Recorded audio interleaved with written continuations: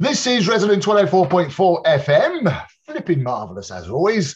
I'm Nick Hennigan and welcome to another edition of Literary London, where we talk about things, well, literary and kind of Londony. Except today, I'm pleased to say that we're going to be talking Literary London with a distinctly Irish twist. So I'd like to welcome once more Cathal Dallat, who's becoming a bit of an old friend to this programme, really, Cathal. You've been on a few times talking about various things. And we're going to talk this time about W.B. Yeats, who, the great Irish poet who was effectively brought up in the UK and specifically in our part of town in West London. I should also say as well, if you're near YouTube, you can catch this on the Maverick Theatre Company YouTube account. You can also catch this on bohemianbritain.com, and it will be also podcast as well. Now, I mention that because we're actually, as I've done a few times with most of the shows, actually since lockdown, we're recording this as well. We're recording a video of this. And later on, I'm going to ask Cathal to show us some photos of a very special artwork that's being created. So, first of all, hello again, Cathal. How are you doing? Hi, Nick. Good to see you again, and good to be on the channel again. How's your end of lockdown going? Well, interestingly, lots of things have expanded. I mean, poetry.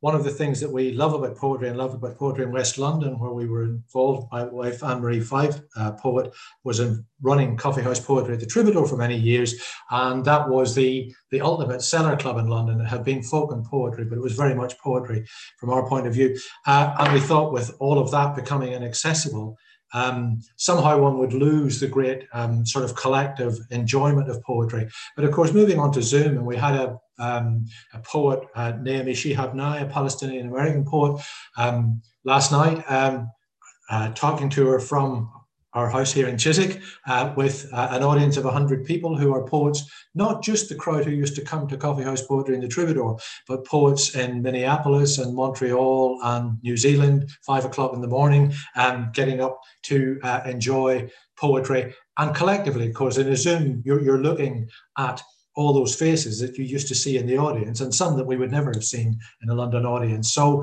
that and the summer school that we run in Ireland, which is named after a local poet from the Glens of Antrim, the John Hewitt International Summer School, again with a video all online last summer. This summer hybrid, so there will be a real presence there, plus video. So poetry seems to survive in a way that lots of other larger groupings have had difficulty with, But and poetry workshops, of course, have gone on Zoom, by email. All that communication is still there, and perhaps reaching out much wider. So, yeah, strange not to be in a crowd listening to a poet speak, and yet great to be on a screen and having that conversation and hearing the poems. Yeah, you do kind of get the impression that it's changed the landscape. And I know certainly some meetings and I've been doing these creative producer workshops, and we've had people from South Africa involved, which would never have happened had we done them in Soho, which was the original plan. And you get the impression that some of the meetings I've got arranged for the autumn are going to be a hybrid. So there'll be the live element, but also the sort of Zoom element too. Yeah, and I think it's interesting that the arts are getting used to that. Business had been using it for conferencing for years, although people did still fly all over the world and use up air miles and fuel. But nonetheless, lots of businesses were talking daily to India or Los Angeles or whatever, and had got used to that. And I think in the arts, we said, oh no, we're too special for that. You have to be there. You have to be present. Well, you do and you don't. There will be different situations that we adapt to, like everything. And of course, so much has changed in the last 15 months. What the new normal is still got to really be defined. Yes, it's very interesting. I went to the Lyric Hammerstein. I went to the Bush Theatre. Funny enough, see this called Harm. I'm just holding the book up now, the script up to the camera, which was a one person play by Phoebe Claire Powell. And interestingly, I've not yet seen it, but the BBC have made a version of it for their BBC 4 had a thing called Lights Up, a season called Lights Up, and it'd be very interesting to see how they do it. I had an adaptation of A Christmas Carol, which I wrote. It's actually based on an old Charles Dickens script that he wrote himself, and that sort of toured America last year, and it's been to Italy and it's been the UK. This year they did a video version at Nottingham, and it was very kind of weird because I directed this thing as well as adapted it. It was very weird thinking in televisual terms or Zoom terms, but it turned out to be, it worked quite well, worked very well. In fact, they did a grand job. And so talk about just a bit about yourself, Cathal, because obviously we've chatted a bit. You're in what some people will call the most literary part of London, Chiswick, which is something from the book festival has sort of started with, and Torrin Douglas, who's a champion of all that. But just talk about your own background. Whereabouts in Ireland are you from originally, and how long have you been here for? Well, I'm from the Glens of Antrim. I've been here since the 70s. I mean, I was at Queen's in Belfast, which is the university from which some of the greatest poets of our time have come, including Seamus Heaney, Paul Muldoon, Maeve McGurky, and there was a whole generation. I came here and I'd been interested in Yeats all through school. In fact, although I say I'm from the Glens of Antrim, my grandfather was from Belfast, but he in turn had come from Sligo. So which is where Yeats's maternal grandfather lived. In fact, from the same little village, Ballysodare, just outside Sligo, where Yeats's maternal grandfather lived. So I'd kind of grown up with a Yeats myth, and I came to London looking for work in the IT world. In fact, I'd done an IT degree at Queen's, although I spent more time at poetry readings probably than I did in what was then a computer lab. Can you imagine somewhere being called a computer lab? There's more power in this laptop in front of me than there was in the entire computer lab in Belfast. So I spent a number of years in IT, always writing poems. Eventually, not just publishing poems, but getting involved in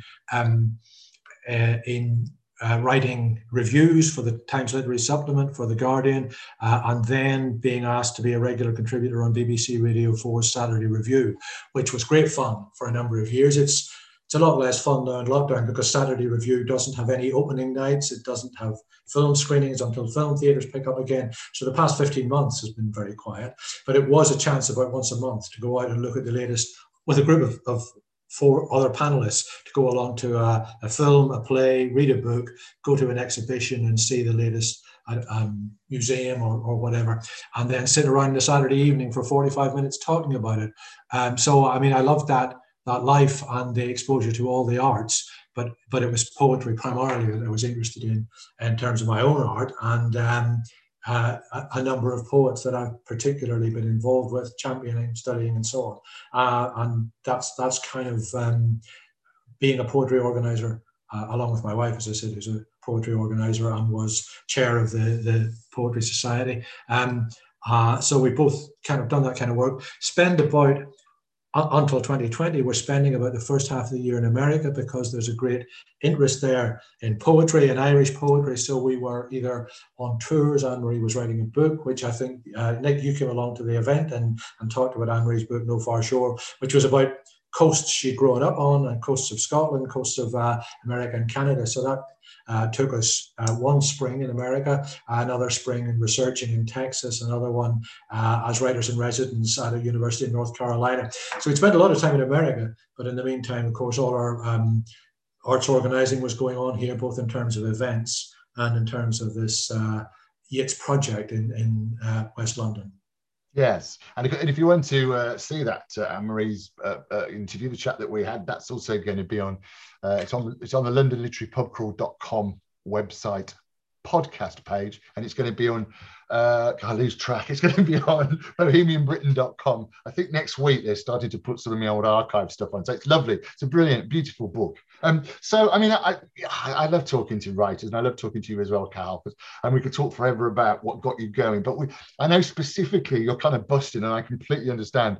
You've really created this monster in West London, which is to raise huge amounts of money to put up the first kind of proper tribute to W.B. Yeats. So just tell us where this madness started, where you've already mentioned the Yeats thing, and where you are and what's actually planned. And I know we've got some photos as well, so I'll ask you for some photos in a bit. I'll come to those. I mean, the genesis of the idea. So you mentioned Bohemian Britain there. It's a great title, and one of the great things about Bedford Park, which is, if anyone looks at it when they get off at Turnham Green Tube, it's a bunch of red brick houses in retro Queen Anne style, built between 1880, 1876, say, and 1890 something, built very deliberately to attract an art clientele. So people can list all the artists, illustrators, watercolorists, etc., who lived in Bedford Park. And in fact, the property developer, Jonathan Carr from Dublin, who was an Irishman, built by Irish labour, but his brother was the director of the Grosvenor Gallery. So they had naturally had a number of artists that they wanted to say, there's this new village being built, this quaint village out on the river in Chiswick, out in the countryside, of course, as Chiswick was then, but you could still get into town to see your sitters and to see your patrons by tube, because the tube had just come along. So they built this wonderful place, and they built it as a self-conscious bohemia. A bit of a utopia as well, because it was pastoral. It was the opposite of what smoky Victorian London was. And one of the people who was attracted to that was a chap called John Butler Yeats, who had done a law degree at Trinity, surprisingly, but had decided to chuck it all up and become an artist. Well, that's the essence of bohemia, isn't it? Giving up a good career in the law to come to London. And he had a 2-year-old son at that stage, Willie. So he and his wife came to London, moved in various places. He wasn't terribly successful, one has to say. But one day he heard from some of his artist friends that they were building this village out at Chiswick. And he heard, and this doesn't, the reality doesn't always match up when you're buying off plan in a housing development, but he heard there was going to be a wall all around it so nobody else could get in, a little bit fanciful, and it was going to have its own, there were going to be no newspapers allowed in, so they would live in this completely wonderful commune. In fact, there is no wall, Donald Trump and John Butler Yeats discovered there is no wall, but it's still a beautiful place. But what happened, of course, as with everything, is there's a magic moment. And in that period, William Butler Yeats, so the Yeatses moved here when Willie was about 11 or 12. He went to Godolphin School, which was a boys' school then. People may be surprised to hear that. And they loved that first house. He was playing among all the brickworks, talking to the Irish labourers, and his father was meeting all these wonderful people who were artists and political thinkers and historians and so on. So the Yeatses then, I think they ran out of money, went back to Dublin for a couple of years, came back again when Yeats was 20-ish, and that is really the magic time in his life. So he, in one particular house, which is a couple of hundred yards from where I'm sitting, he wrote The Lake Isle of Innisfree. He was inspired by Chiswick 8, which is an 8, for anybody who doesn't know, spelled EYOT, and is a Saxon word for an islet or a river island. So there's this little island in the middle of the river, and when Yeats went down there, it reminded him of an island in the lake, Lake Gill, Loch Gill, in Sligo, so where he'd spent his summers, because like many migrant families, of course, they were constantly popping back to the grannies to spend a couple of months there when funds ran out, or for the summer months or whatever. In fact, his brother Jack, Ireland's greatest modern painter, spent most of his young years up to age 7 in Sligo because the mother couldn't cope with his family and the financial pressures and so on. So they're not a terribly well-off family, but they're tremendously talented. And this father, who's a painter, gives them great ideas and a great sense of themselves. So when Willie's back here in his 20s, he writes The Lake Isle of Innisfree. He writes a lot of poems influenced by the arts and crafts movement, because the whole place had been developed on arts and crafts lines, which meant putting art into everyday life, putting aesthetics into manufacturing. So he's influenced by that. He's influenced by Walt Whitman's poetry, which everybody in Bedford Park apparently loved at that time. It was the new thing. Some of his neighbours come and ask him to write a play for their little girl, and he writes a play called Land of Heart's Desire, as he says, with my Irish theatre in mind. And from that, he eventually develops the Abbey Theatre. I have to be careful what I say here, because one of my committee members on this project is a great grandson of Frank Fay, who founded the Abbey Theatre. Well, Willie Yeats and Frank Fay both founded the Abbey Theatre, but so there are these complicated histories. So this was a magical time in his life. And what intrigued me about it was that he's not merely somebody who lived in Bedford Park, as one might say, Philip Larkin lived in this house in Hull for 3 years or 20 years, but he was a product of Bedford Park. That bohemian, utopian thing created Willie Yeats. Of course, Ireland made him, I don't take away from that. He loved the landscape, the legends and the lore, but it was in Bedford Park that he could bounce off other writers. He could get his plays published. His next door neighbour, for goodness sake, Elkin Matthews, published The Yellow Book. He was, if you're going to send poems off to somebody, popping them into the house next door is pretty fearful, because I can't imagine Elkin Matthews coming back and saying, Willie, I don't like it, and having to face Willie's father, who would say, you're publishing. So, it was a great communal, progressive, egalitarian neighbourhood middle class, of course, and arty and all that. So they weren't the poorest of the poor, but they supported each other and they supported Willie Yeats. So that idea has always been at the back of my head. And for years, I've been taking people for literary walks, as you know, Nick, and I've taken not just local people as part of the Bedford Park Festival, but ambassadors and American academics and actors and poets and American students year after year on this walk, which takes in William Morris's house. You can see the logic of that because all the arts and crafts stuff was happening there. Lily Yeats, Willie's sister, worked for May Morris for a long time, embroidering golden and silver cloth. So that comes into our story. Chiswick 8, of course, and Chiswick Churchyard, and then back up to Bedford Park and explaining how the whole thing grew and how it involved G.K. Chesterton, Camille Pissarro, John Todd Hunter, Florence Farr, George Bernard Shaw. The whole of literary London was focused in this wonderful little place. So I've been doing those walks for a long time. And at Yeats 2015, so Yeats's 150th birthday, we still talk as if he was with us, but Yeats's 150th birthday in 2015, we had Fergal Keane along at our Bedford Park Festival Poetry Evening, and he sang the Sally Gardens and he talked about Yeats. And at a chat at the end, he just said, why isn't there anything around here? And I said, well, there's the walks, and I've done lectures all over the world on Yeats, Bedford Park, but why isn't there something? And so that all started then, and it's kind of rolled on from there. Because there is actually, there's a blue plaque where he used to live.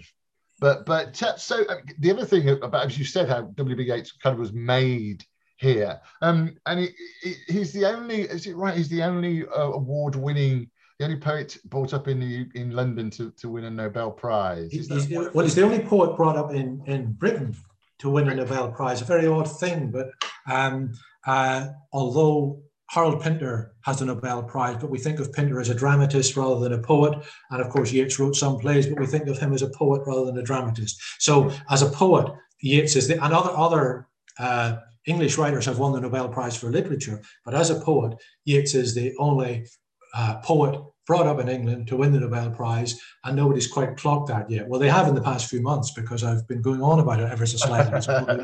But Pinter's another Chiswick resident as well, isn't he? He used to live on the Pinter, I think. Yes, absolutely. Yeah, he used to live. So what was the moment? Because you've now got these plans for this incredible artwork.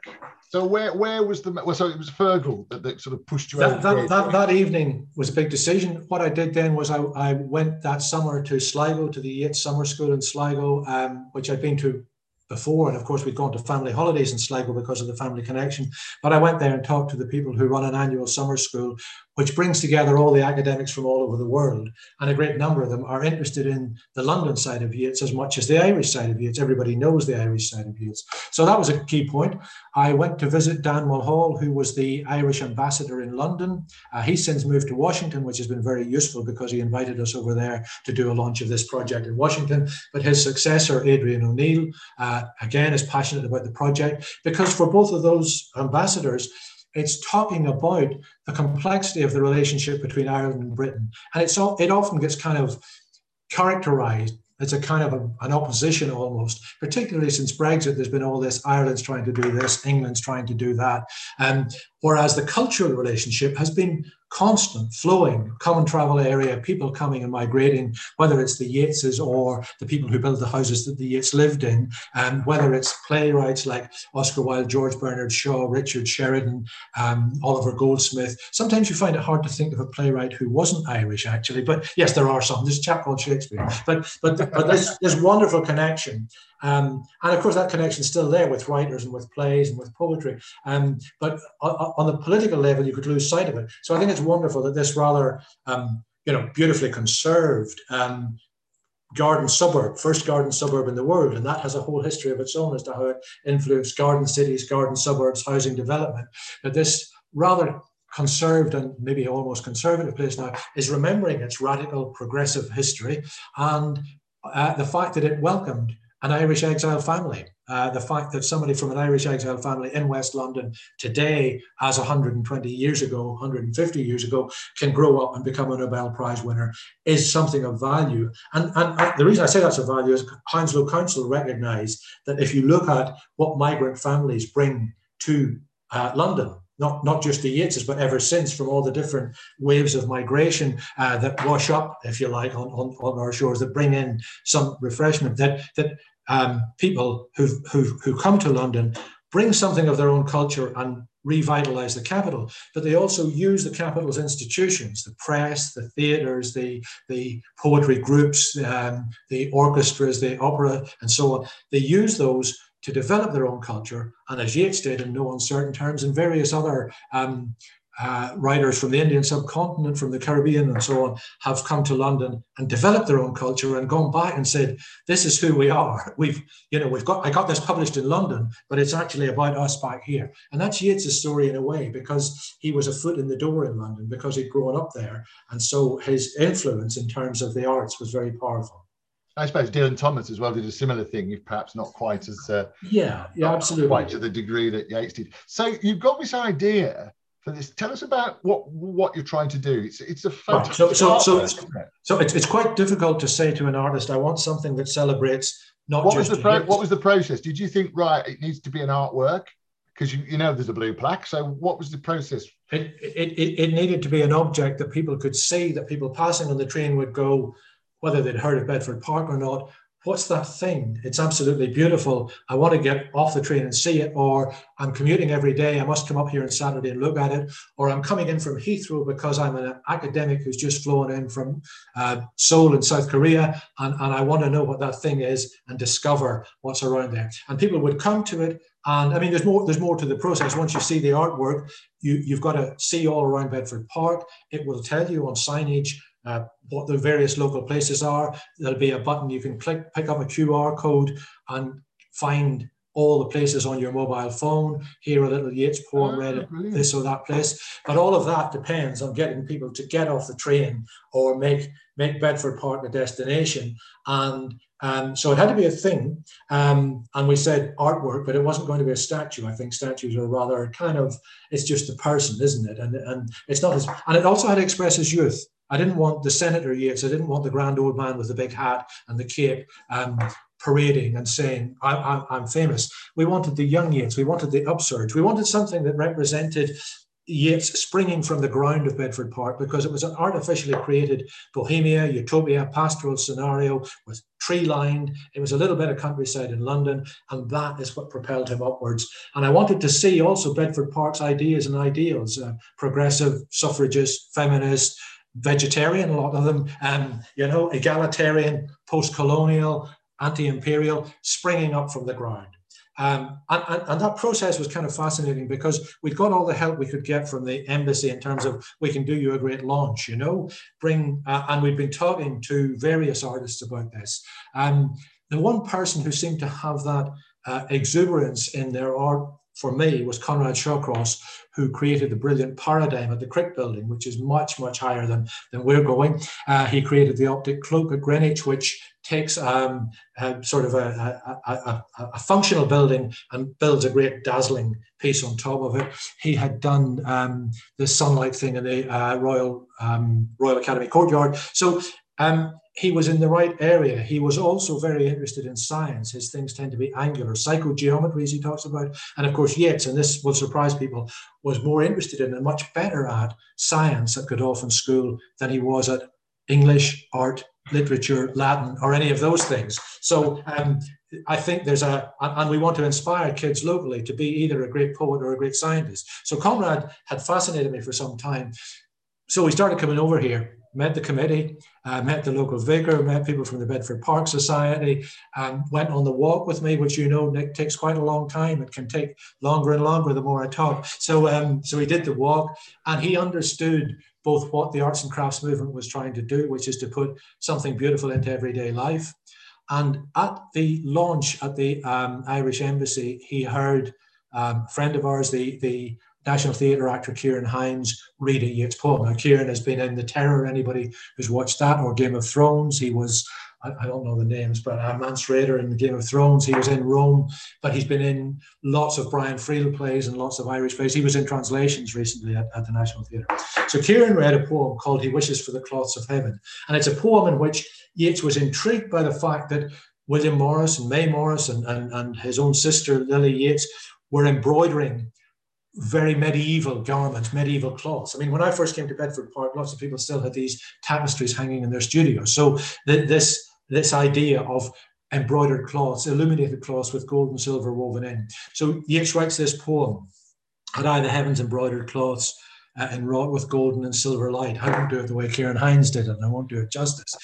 And Conrad latched on to the golden and silver light and saw that this thing springing up from the ground had to be the gold and silver light of Yeats's illumination, of his genius, of his poetry, coming up from the pastoral ground of Bedford Park. And so he went home and looked at the poem. He'd read all of Yeats during this time. And he also was fascinated by something Yeats talked about gyres, about how society moves in cycles and spins and centuries and movements and so on. And so he got quite involved in that and came up with something that was following his own developmental path in psychogeometries, which was about helical tetrahedral shapes, and actually expressed not just gold and silver light, but the whole idea. In fact, and I'll describe it for those who are. But can I show you that? Yeah, I'll just say yes, you've got a picture here, haven't you? Which so if we just take a look at that, and that briefly is Conrad, but we'll look at this first, which is, as you can see, it's a spiral. It's the sense of something rising up.